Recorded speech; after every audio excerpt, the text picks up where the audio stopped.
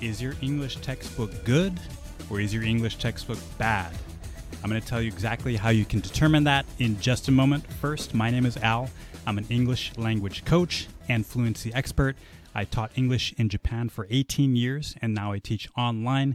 Thank you for joining me today. Before I tell you how to determine if your textbook is good or bad, I want you to please like this video and please leave a comment below if you are struggling with English fluency.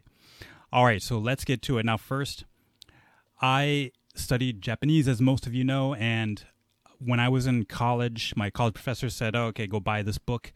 And so I bought the textbook, and it didn't really help me. We never really practiced in class, and I was learning things, but it didn't help with my Japanese fluency. Now, fast forward, I did a study abroad in Japan where I took a spoken Japanese class at the university. And my professor at the time said, "Okay, go buy this book." And so when I bought that other book, for some reason, it was very helpful. And there's a big difference between those two books. And how can you determine if your textbook for English is good or bad for fluency? Okay, what I want you to do is look at the table of contents, all right, and look at the chapter listings and look at the titles of those. So do they look like this? I'll give you the first example.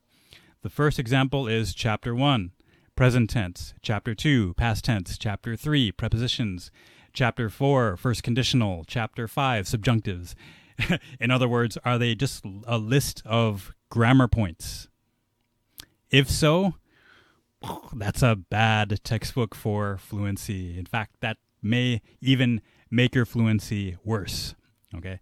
Now, on the other hand, let's say if your chapter headings or chapter titles sound like this, you probably have a good textbook. Chapter 1, how to ask for opinions. Chapter 2, giving opinions. Chapter 3, making suggestions.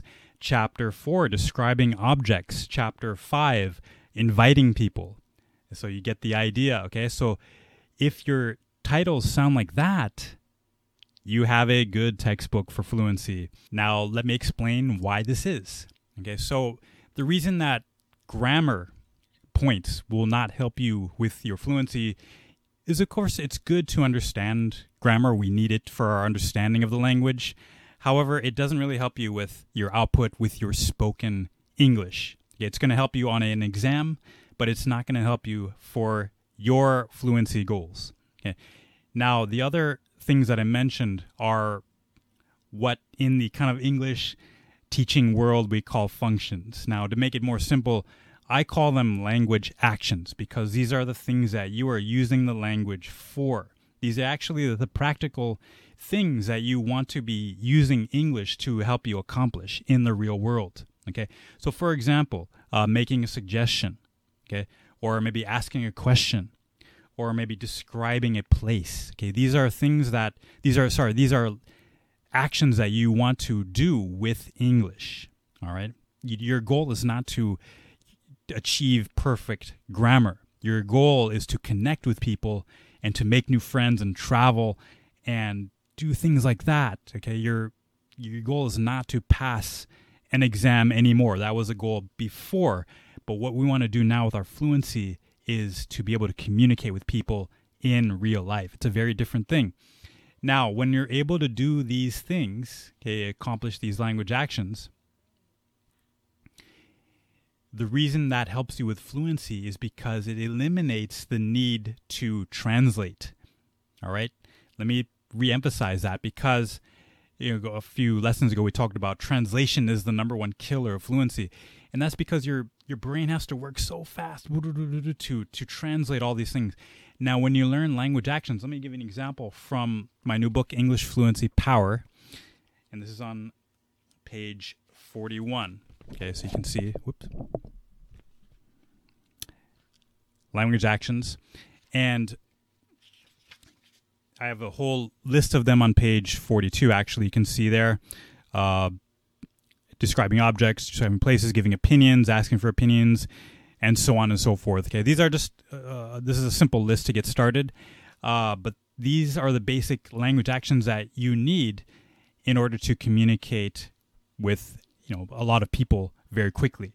Okay, so, when you are able to do this, okay, that means you don't need to translate from your own language because you know how to do that particular thing with English without translating in your brain. Okay, so in other words, this is the way that you will be able to think in English, okay, because you're coming from your heart and expressing things naturally without the need to, translate fast in your head, which is a terrible strategy to help you become fluent in English. Okay, so if you're able to do this, learn these language actions, learn a few of the expressions that you need, trust me, your fluency will just shoot up really quickly.